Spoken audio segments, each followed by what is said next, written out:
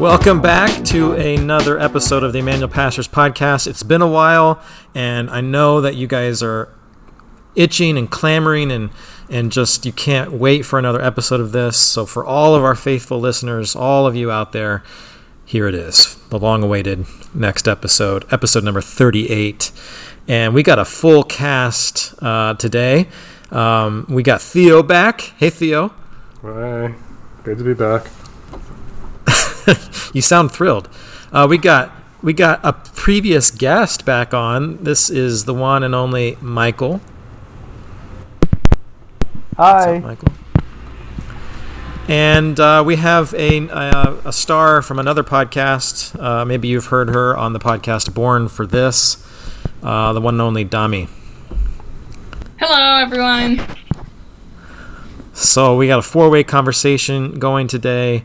We're taking a break from our kind of series of what do you do for a living kind of interviews, vocational vignettes.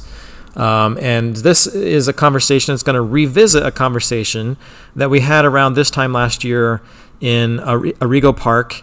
And we just want to not have that be a one-and-done conversation, but something that we revisit. And we're going to talk more about that in a second. But can you put yourself back a year ago and kind of think about what the city was like this time last year? You guys have any kind of memories of what you were thinking or feeling around this time last year and the things that were going on in our city? Yeah, it was summer into the pandemic. People had been cooped up into their homes for a good amount of time, maybe 3 or 4 months already. And I think there was already a good amount of restlessness, but the big thing that happened was George Floyd was murdered. I can say that because that's the official judge ruling. He's a black man that was murdered by a white police officer, and that was May 25th, 2020. Yep. Yep. And I think it was pretty clear that it was just a really violent act. I think, that and just frustration from the black community with white policemen and a lot of pent-up rage and energy from the city.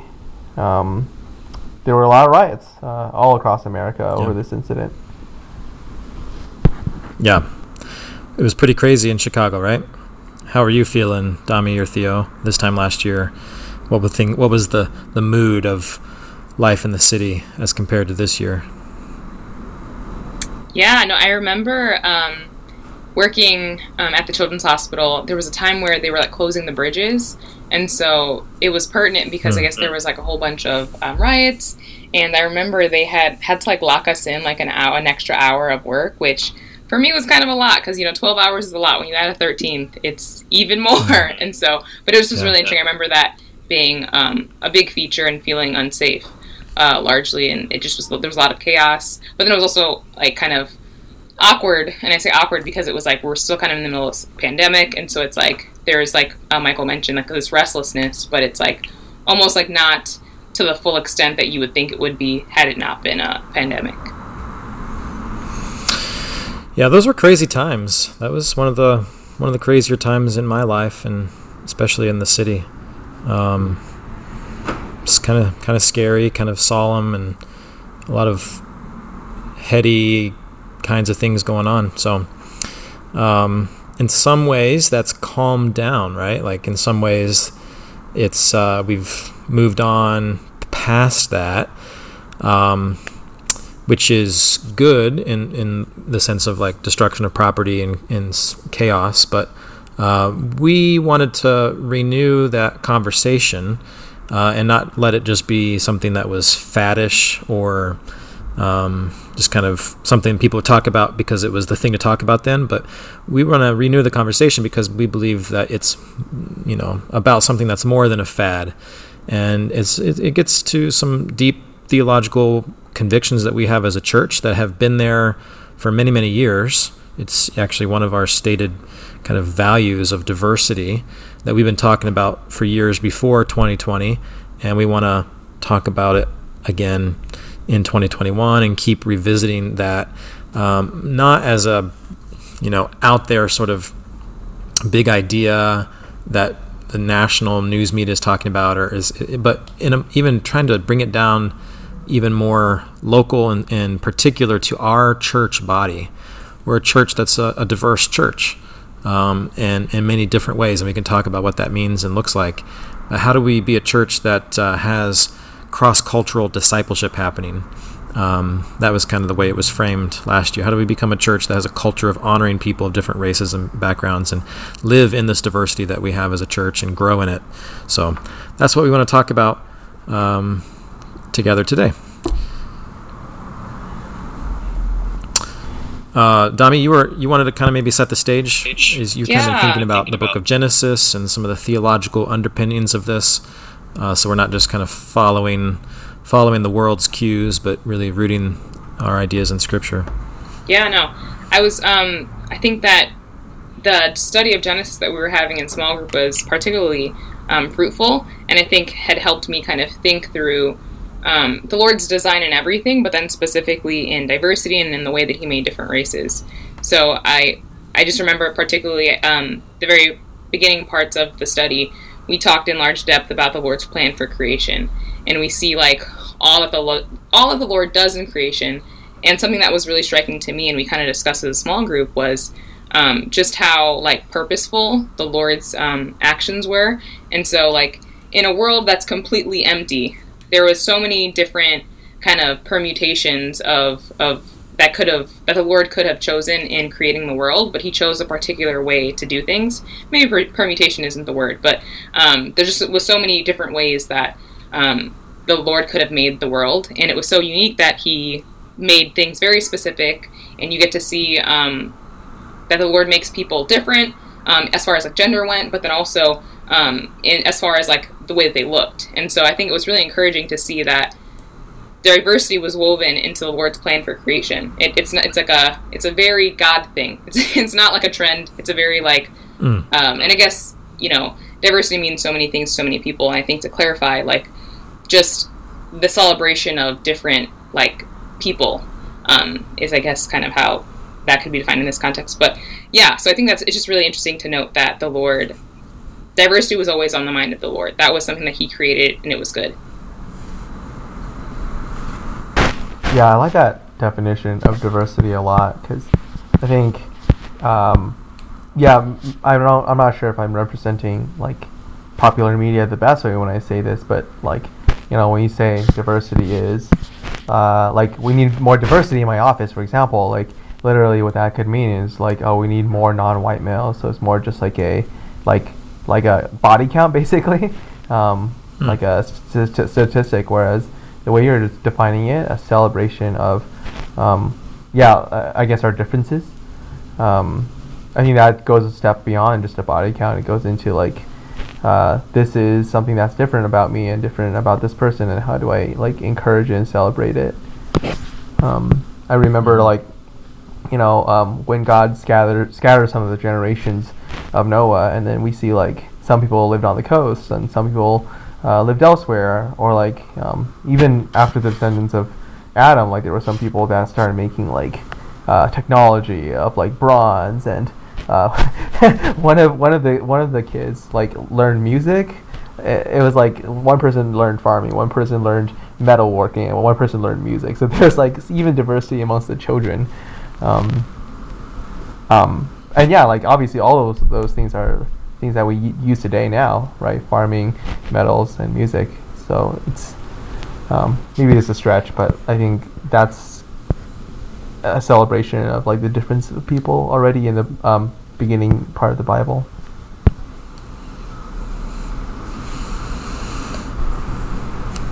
I definitely think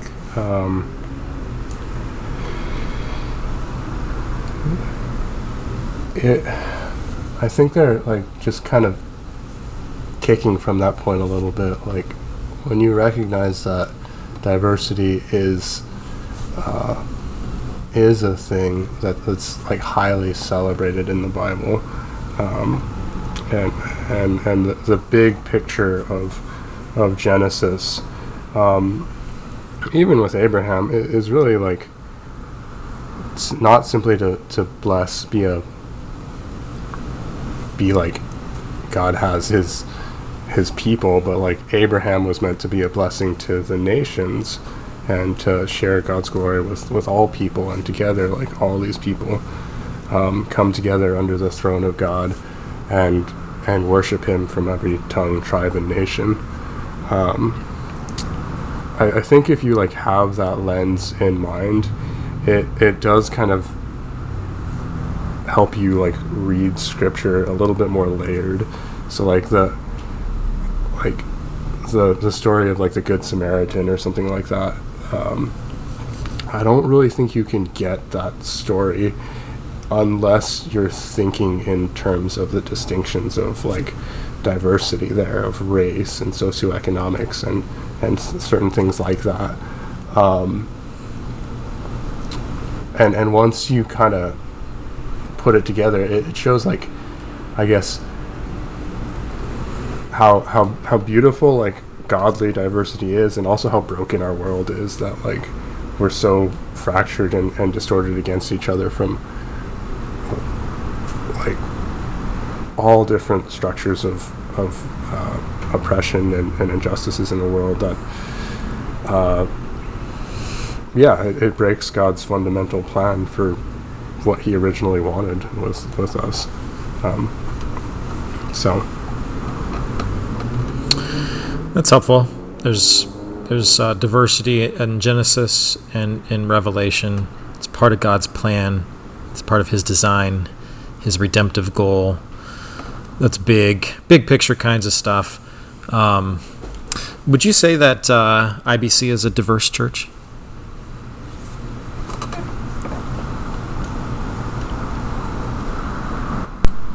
I think it depends on who you're asking. It's certainly more diverse than some of the churches that I've been part of, and I mean, I would kind of say that like I might have chosen those other churches predominantly because everyone looked and acted and thought like me, and I thought that was the case when I moved to IBC, but I think more and more as I'm learning about kind of where people are, just in all the different facets of life, like socioeconomically, like, you know, we have people that are well off and people that like are doing well, people that are students, and we have like I would say like a good amount of variance in our education. I think theologically even too, it's not everyone is, well, I think all the members here are, like, I can affirm that they are believers, they believe in the gospel, but I think on a lot of the secondary and tertiary issues that I talk more with people, and I do find like there is some differences, but I maybe you're getting at this, but I think there might be like more predominant like racial groups at IBC, and maybe some underrepresented ones.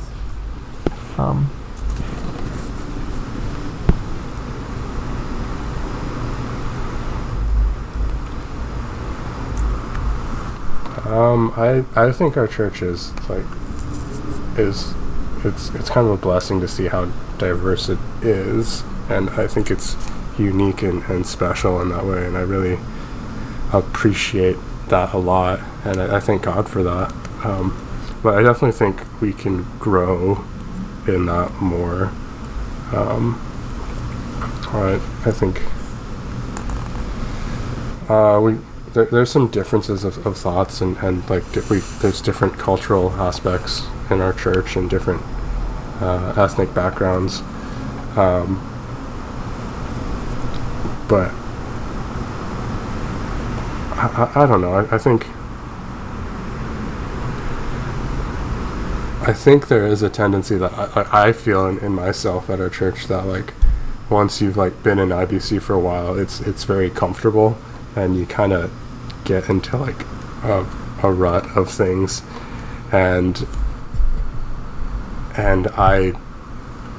I have a temptation to not want to disrupt my rut or my groove or my circle of friends in IBC, to talk to new people or to like try to see someone else that is like has a different perspective on different things than myself. So definitely I think I've grown a lot at IBC in like learning about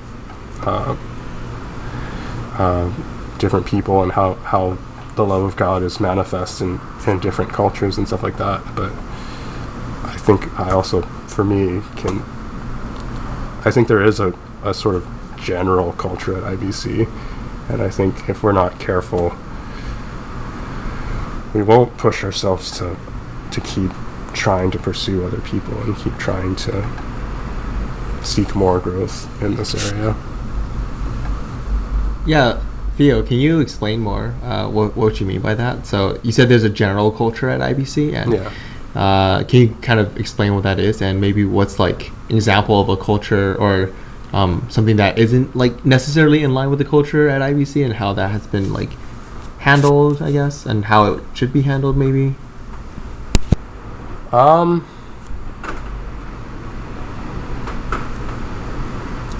think the one that like kind of comes to like just the forefront of my mind and just kind of like fleshing out, it's the thing that's been like kind of tipping my mind, and I've been thinking about this a little bit more, is like how different people groups kind of experience like the COVID phenomenon and like how we reacted and responded to it.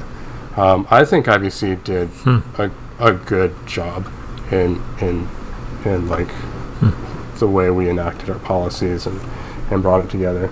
But I do kind of think like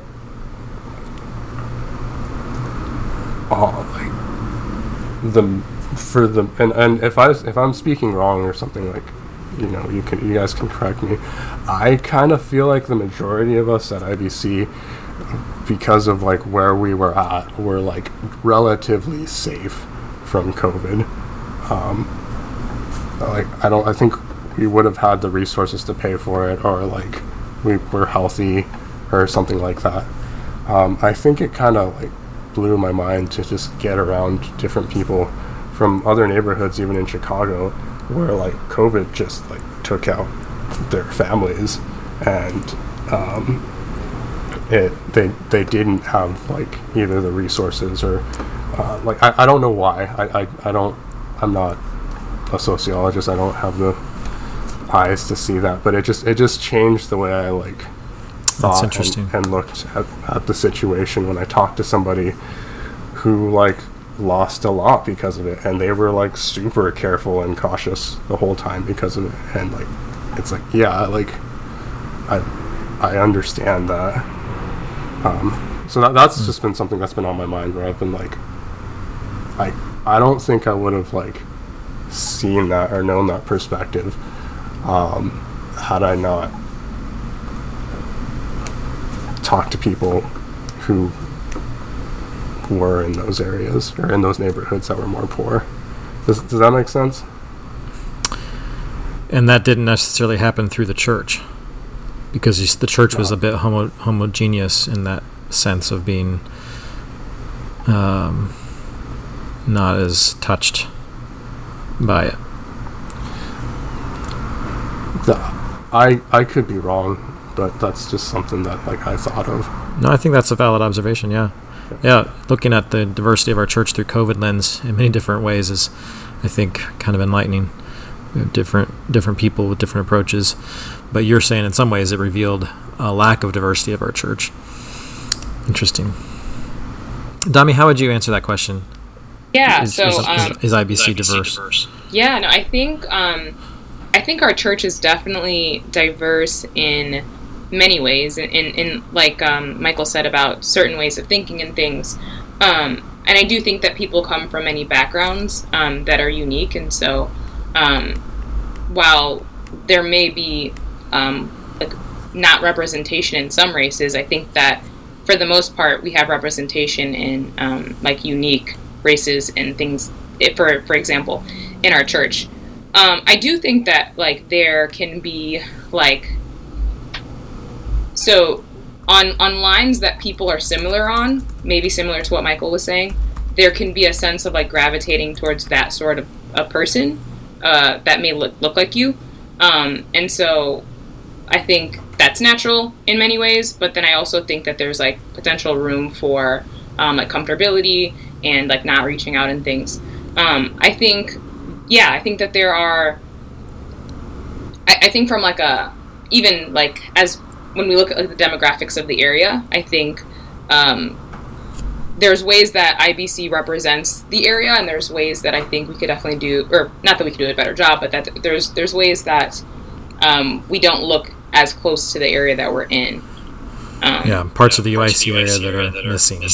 Right, and I think that we do. There's a population that we do look very similar to in the area, but I think that there's also like segments that maybe aren't necessarily there and represented. But I do think, like I said, we represent very unique people groups in our church, and I think that is unique, and that cannot be said of all churches. Mm-hmm. Yeah, the sociologists actually define a multi-ethnic church as a church in which no one ethnicity makes up more than 80%. We made it, guys. If you look at just we have 91 members right now. I just did a quick scan at the membership list today in preparing for this, and it's 50% white. That according to those standards, that we meet that. We far exceed that, and yet I don't think there's anybody that coming to the church right now that's over 50. So we're a young church, right? There's all the different ways to slice this, but yeah. Another thing I was thinking about too is that we are a small church, kind of by intention, right? We don't have, our goal is to stay a church that can be, everybody knows each other and in a certain way that those things operate, and plant churches, right? So if we're a church that's got 100 people or something like that, you could have certain groups that make up, like, let's say 1 or 2%, like 1 or 2 people, 1 or 2 Indians or 1 or 2 Nigerians, right? And in a church of 1,000, that looks different. That percentage number looks different in a church of 1,000 than it does in a church of 100. So to be a small church and to have the intimacy of a small church may mean that you may feel more alone if you're in a more smaller kind of demographic. Just a unique kind of challenge of a small church that's trying to be diverse that it brings up. Like, you're not going to come and see a lot of people like you, or even like a critical mass of people like you. Does that make sense? Kind of the mathematical. That's really well said. Yeah. It's a small sample size. That's the principle. Small sample. Yeah, that's good. Yeah. So getting kind of to the real nitty gritty of this, and I think Theo said something about pursuing other people, like this idea of, if we're going to be a diverse church, we're going to be a church that does cross-cultural discipleship and not just have kind of on the face diversity, but then be cliquish. It's really going to involve a lot of putting ourselves in other people's shoes. Like, what would it, I wonder what it's like to be the only Indian in the church, or just and not be thinking necessarily always about, like, oh, I'm the only 40-year-old white male from a farm, so nobody here really gets me, and I could pout about that or feel like lonely. But God is teaching me, like, oh, if I feel lonely, I wonder how this person feels, and how am I gonna go after that person and seek to understand and make them feel included. And that's where love comes in. And really, diversity gives us an opportunity to love. Homogeneity doesn't as much, right? Yeah, and I'd like to add to that. I think, someone who, I guess, I don't know if overrepresented or has a lot of peers that look like me, basically young Asian dudes. You think I would have, never have moments in which I feel lonely because there's just so many people like me. But truth is, yeah, there are times I feel just sad and lonely, like nobody gets me. Like I can slice it the same way that you're slicing it, Nathan. Like nobody like has the same job as me, and therefore nobody understands my struggles. But no other cat lovers at the church like you. Well, there's Michelle, so there's my wife. So, but but the thing is, it's when I go to the Lord about it, like I think, like I'm comforted that He understands, right? Jesus, well, kind of by choice, right? He chose to pray alone a lot, but also He is the man of sorrows, right? Forsaken by God and everyone else on the cross. So I think this isn't really the conversation about loneliness, but I did want to throw that out there.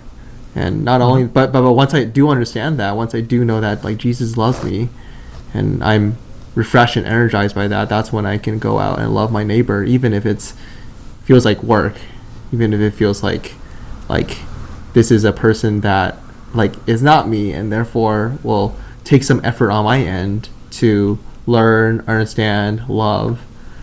And I think just to close off that thought, there is many ways that I don't know how to love other people. One time, like I would think something I said in jest, like a joke that I would say, like it would be really funny, but this person like totally didn't take it that way and was actually rather offended.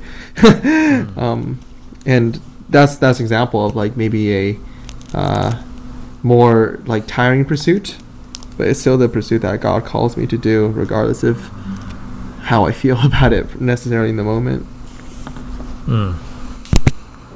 Yeah, I think that's Theo, really well. go ahead. I'm sorry. No, I was gonna say, I just think it's a really well said. That piece on kind of that like if solely the reason that we like pursue diversity is to be understood, then we may be potentially making other people look a god, right? Like we may be like that space of being understood and somebody or ultimately like the Lord understanding us can only be like done by the Lord. And so I think that's an interesting point that you mentioned. Yeah. Theo, you're Chinese American, right? Yes, sir. But are you the typical Chinese American? I think about you in this context. Like, what's that? I don't know. I kind of, it's. Because I feel like you're unique in that someone might just look at you and think, oh, he's another, Asian. But in some ways, you're like, you grew up in a totally different culture, I think. And that's something that maybe people aren't aware of or don't immediately see, but to get to dig a little deeper and to get to know you and understand what makes you tick, you got to understand that you grew up in a certain kind of place. You had a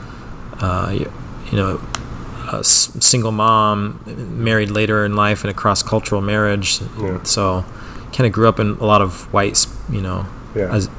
spaces. Sure. Interesting stuff. Yeah, and I would like, I think like what's already been said before is I don't want to like trumpet like my own uniqueness as if it's like a vanity thing or nothing like that. That's not like super helpful, but there's just like weird things that like happened that like I don't really know how to explain. So like on the one hand, like I grew up with like a single mom being like one of maybe like 3 Asian kids in like my hometown, and the rest of them were like white or Native American or Mexican.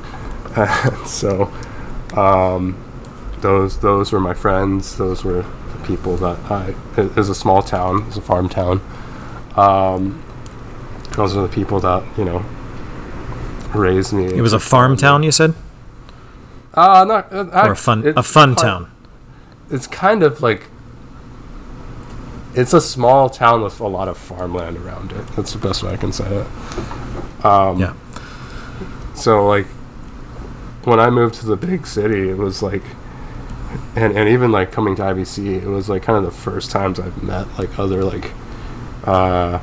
other Asian Americans, and like I had kind of a hard time because I felt a little bit bad because I didn't understand some of like some traditional Asian culture stuff. And I was just like super just like super like hesitant and like guarded for a bit until like I realized that, you know, they're just people like me, and we actually shared a lot of like interesting similar experiences with just different things, and now it's kind of nice. It's kind of nice to have like people around that are Asian Americans. I like it. I don't know what to say.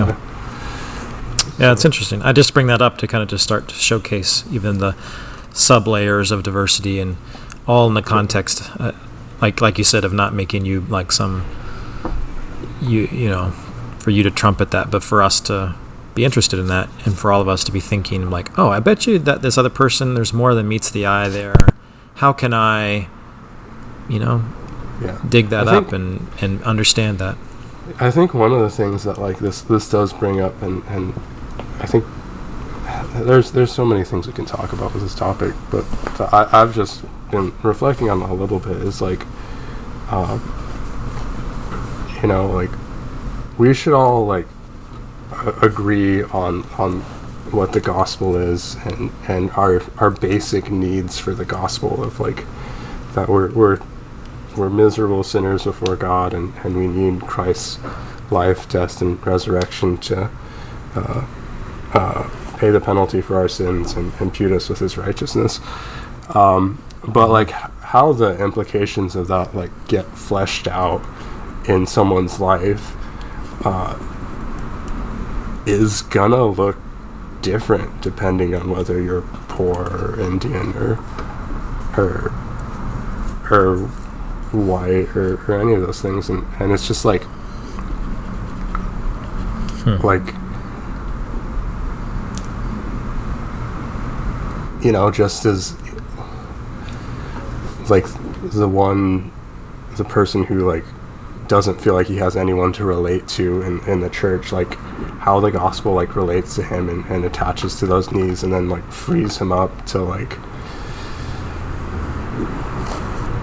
still love people, still feel included in the church, looks different from like me and like having people here that like look like me, and how the gospel kind of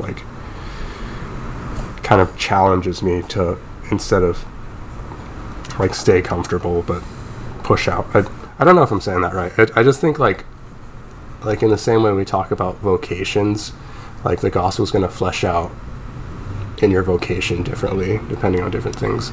I think a similar thing could be said about like cultures and race and backgrounds and such like that too. Yeah, I can talk a little bit more about that from my experience. So I know that like with predominantly Asian churches, like it's very communal. Like you go to church on Sunday and you do the service, and you know, you could have the same service at IBC and at another, I don't know, other predominantly Asian churches that I've been at, but then afterward, like everyone, like the whole day would just be dedicated to like church people.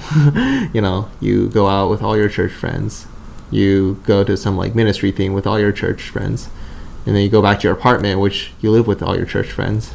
And then you do throughout the week, you do other like ministry related things also with your church friends. And I kind of emphasizing that point because like in one sense it's great, you know, like it's definitely, in some ways it's kind of like the Acts 2 community in which you know, day in day out they were at the church, but in other parts it's a bit insular, right? Like if I may say so, it's a bit like, this is, you know, my tribe, my people, and we don't I've definitely been guilty of in the past of like not loving the neighbor right next to me, the ones that I live next to and don't even know their names because they look different or they talk different from me and they're not like from a church background, so it becomes uncomfortable, right? Like, I can't, I don't know if you're saved or not, and it's uncomfortable to share the gospel with you, so I'd rather stick with my comfortable crowd. Whereas I think at least the culture that we try to have at IBC and the I've seen it working is just encourage people to kind of go out and into the city, love their neighbor.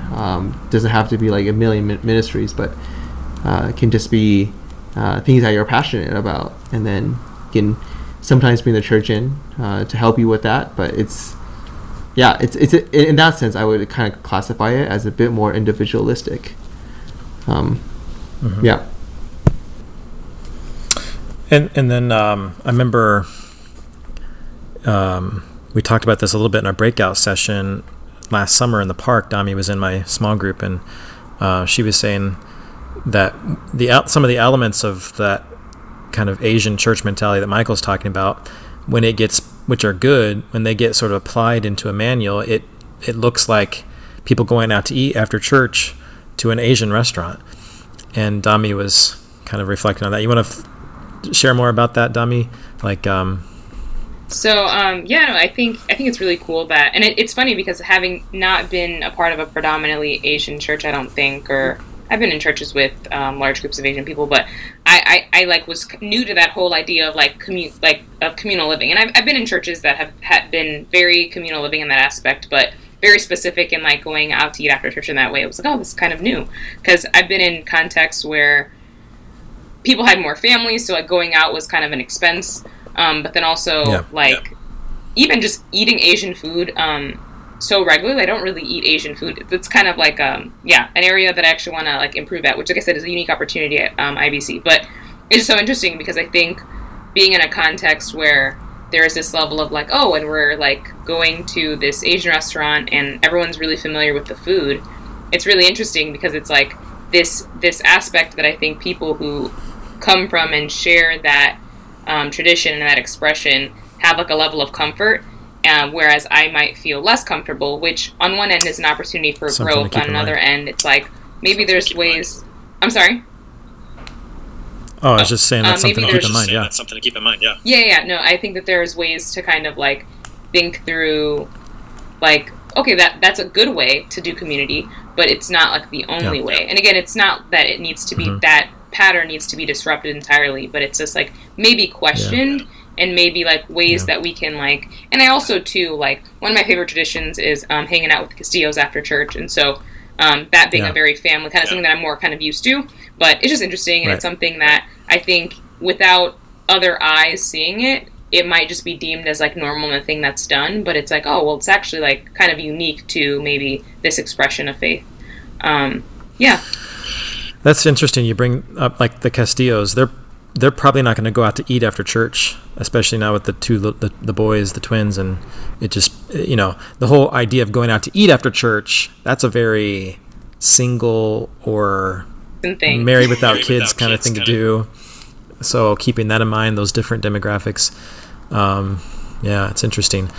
This Sunday we're going to have our first meal as a church on Sunday. Yes, membership meeting. I'm excited about that, right? And I was trying to order food for that, and I wanted to order Indian food because I don't think we've done that before.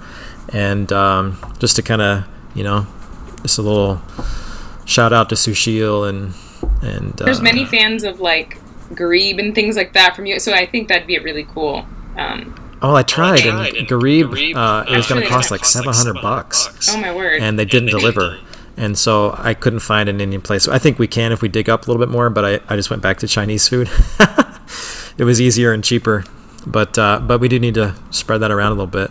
But they'll probably never have a church potluck like what my people's food here. But that's okay. Yeah. That would probably not be very healthy, and people would be disgusted by it. Where I grew up, salad meant something that had marshmallows and Jello in it. So that's. Oh man.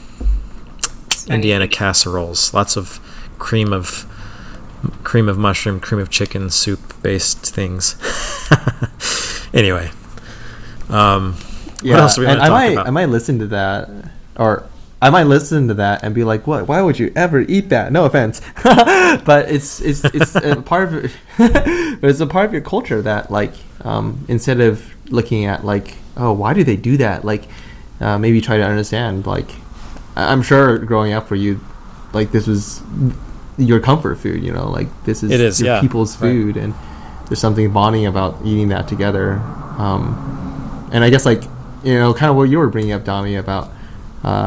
Just if a bunch of people eat out, Asian people eat out, like, and they choose an Asian restaurant, it's maybe there's some reflection that we could do on our end of like, what does it mean to like love others who are different than you? Because I think I think that's what I've been trying to learn a lot more. It's these people. Obviously not everyone's going to be the same as me, but like, how do I keep an ear out for these differences instead of passing judgment, which I'm so like just automatically want to do because I'm a sinner. How can I kind of wonder and ask and love them? One thing that I've noticed that you do a lot, Damian, and I actually really like is I picked up on that you ask people about like their background and their culture a lot and try to understand like the different like things in their fridge or like the things that they're used to doing, and just being really inquisitive about it. And former president of the diversity club in high school. Oh, that's no that way. coming out. So nerdy, And but that's that coming a out. sports reporter. Yes, yeah, all the Ask things. Dami but- about that sometime. Yeah, please do. Wow. But that's that coming out. Do you think that to disciple somebody, it's most useful if the people are similar? For example, to minister to a mom who had a miscarriage, would it need to be another woman who's had a miscarriage? So on and so forth, right? What do you think?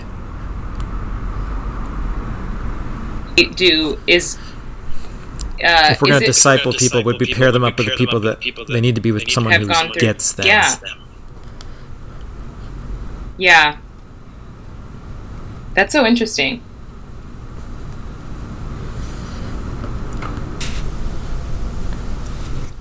Would there ever be a need to leave a church to be around other people who are more like me because I have a particular need? Yeah, that's a good one. I think when I think about getting discipled, there's aspects of like, oh, I want this person that I'm getting discipled by to be like who I want to be, right? Like so, and it helps like if it's like an Asian dad or something, right? I want to be like an Asian dad. Right, and so there's some aspect of like, oh, they get me. The conversation is a bit easier. They understand the struggles. They understand like my struggles with my parents who are also Asian, and there's just like some easiness of dynamic that helps. And instead, if I like talk to someone else about my parents who doesn't understand it, it's like I have to be the one explaining it. And rather I like learn from someone that has gone through it and has more wisdom than me in my particular situation. But at the same time, I think I've learned a lot from like non-Asian dads like you, Nathan. I've seen like how you parent your kids and the way that you try to do it in a godly way. And I think that's sometimes more helpful, right? Instead of being narrow-minded, not to say like other Asian dads I've talked to are narrow-minded, but instead of kind of pigeonholing myself into like I can only learn from this kind of person, but rather to know that like, hey, God like works in all sorts of different ways and all sorts of different people, and trying to take the best of like other people's cultural experiences and how like godliness looks like to them in their culture, and applying it in my own, because growing up in like Asian culture, I think like there's aspects of it which I love, and aspects of it which I don't. I think are definitely weaker, and being able to learn from other people from other cultures helps me a lot to just break out of that like mold that I would be stuck in sometimes. Sounds like what you're saying is like there's an element of like similarity. So like to take the woman who might have miscarried versus the woman who maybe is single and that has not been her like a situation that she's gone through. I think there are kind of similar themes of like unfulfilled longings that come with like a single woman and someone who's maybe miscarried. Obviously not the same thing at all, not to minimize any like sort of feeling, but I think that it's interesting to note the similarities, that there are still kind of similar themes that like when we apply scripture to our heart, we can kind of receive like healing in similar ways. Again, not the same way at all, but similar concepts. Yeah. Wow, there's 1,000 different directions we could take this. It's a big topic. I guess I hope people have seen, we're not just wanting to sort of talk about the things that are on Twitter and news stories of things that are happening in Minneapolis or out there, but really bring it down into the local body, because we believe that the local church should be a place of diversity. It should be a place of not just eyeballs or elbows, but God's placed all different kinds of gifts and people and personalities in this body for our edification and to display the glory of the gospel, which is the world's ultimate need. So we want to really be local church stuff. But is there anything else we need to talk about? Any of those bigger national questions or anything else as it applies to IBC that would be helpful and edifying to the body to discuss? Got a couple more minutes. There's some really good thoughts there. I think even another like pretty big and large and good takeaway is just like our anticipation to be redeemed as a diverse church and to kind of celebrate heaven with people who are diverse, and to kind of have a familiar sense of that in our experience in like the church on this side of heaven. Yeah, when my sinful, stubborn self can finally get people that aren't the same as me without judging them, and to like actually celebrate and rejoice in this really beautiful, unique like mosaic of God's people in heaven. I think that's something I look forward to. Yeah, my sinful, stubborn self gets annoyed at people who are different than me. It's a good gift to see my sin and throw myself on Christ's mercy and thank him that he came for me as different as I am from him. But yeah, just like being around people who are different than me. Even in my own house, each of my kids are uniquely different people. It's every marriage is a cross-cultural marriage to some extent, and then if you have a family of 5 kids, you're going to have diversity of personalities, and some of them I like better than others, I'll be honest. And some of them really bring out the worst in me, and that's God's sanctifying kind of. It's hard rubbing off my rough edges, but it's showing me my sin and pointing me to Christ, rather than kind of patting me on the back and making me feel good and easy. Easy isn't growth necessarily. Yeah, if you think about it, we're pretty different from Jesus. He's perfect, he's sinless, right? And yet he loves us so much. Yeah. Praise God. I think the from heaven to earth, that's a pretty cross-cultural jump. What'd you say, Theo? I was just gonna I think I'm thankful that like the gospel gives us categories to talk about. Like, we can talk about like injustices, and then we can also talk about like repentance for the things that we did wrong and the ways we didn't understand things and didn't treat people right. And then we can also talk about forgiveness and reconciliation. And I don't know, I'm just thankful that the gospel like gives us the language to express those things that we desperately need nowadays. Yeah.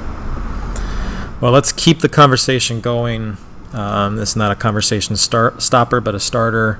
Let's keep loving each other. Love covers over a multitude of sins, and he's loved us. So let's keep growing and praying that we would become more like Christ individually, and even corporately our body would really shine something into the world that's really unique and supernatural and can only come from God.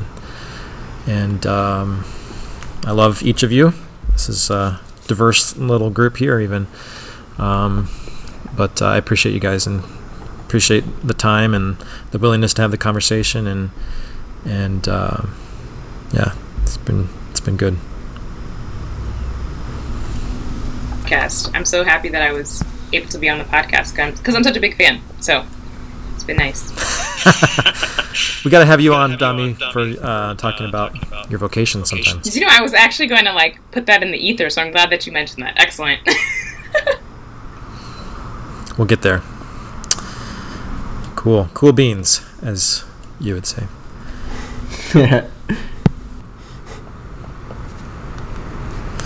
All right. Any parting words, Theo? No. I think. All right. I don't think I have anything left to say. So. Okay. Perfect way to end. Then we'll talk to you guys later.